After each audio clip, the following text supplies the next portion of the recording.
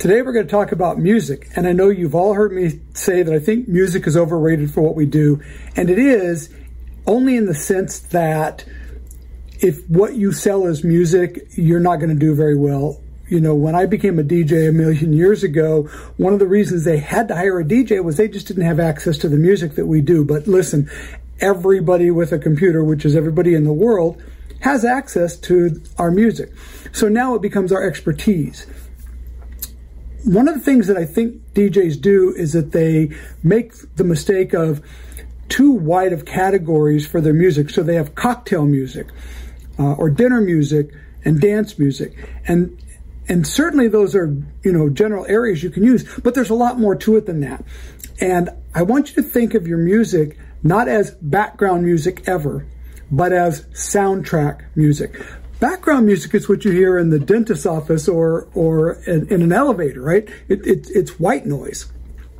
But think about when you see a movie, and I've demonstrated this on stage before. I hope you guys some of you have seen me do the thing with The Shining, with the opening, with the music from The Shining versus some upbeat Michael Bublé music, and it changes the entire feel of the movie.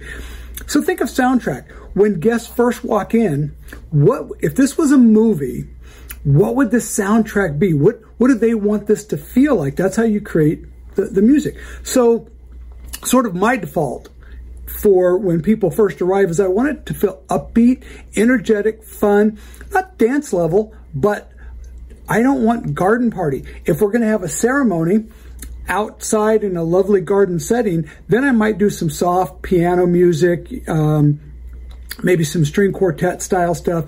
That's that mood that I'm trying to create. But now they've come to the celebration, so I want it to feel upbeat and fun.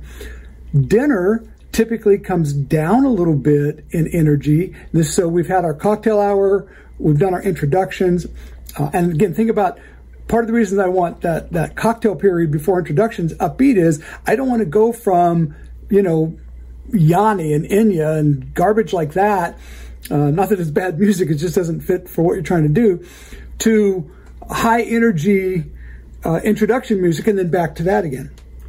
So I want it to feel upbeat and fun. And so style-wise, it doesn't matter. I mean, I'm playing country, reggae, pop, oldies, Latin, you name it. But it should have, people should feel this, right?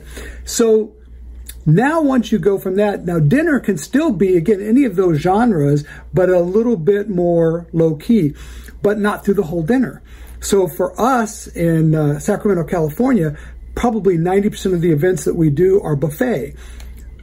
For me, one of the key parts is once the bride and groom have finished eating and they get up and go around, they start visiting with their guests, there's typically another 20 to 40 minutes of them visiting before we move on.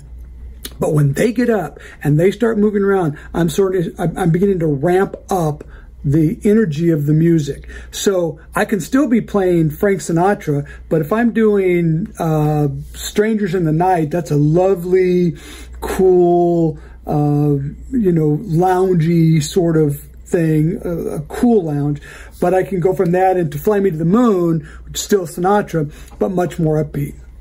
And I might pick more Bublé style music at that point. But I'm also doing rock, pop, you name it. I got, Huey Lewis. I'm doing Carrie Underwood. I mean, I can go any direction, but I want it to feel upbeat and fun.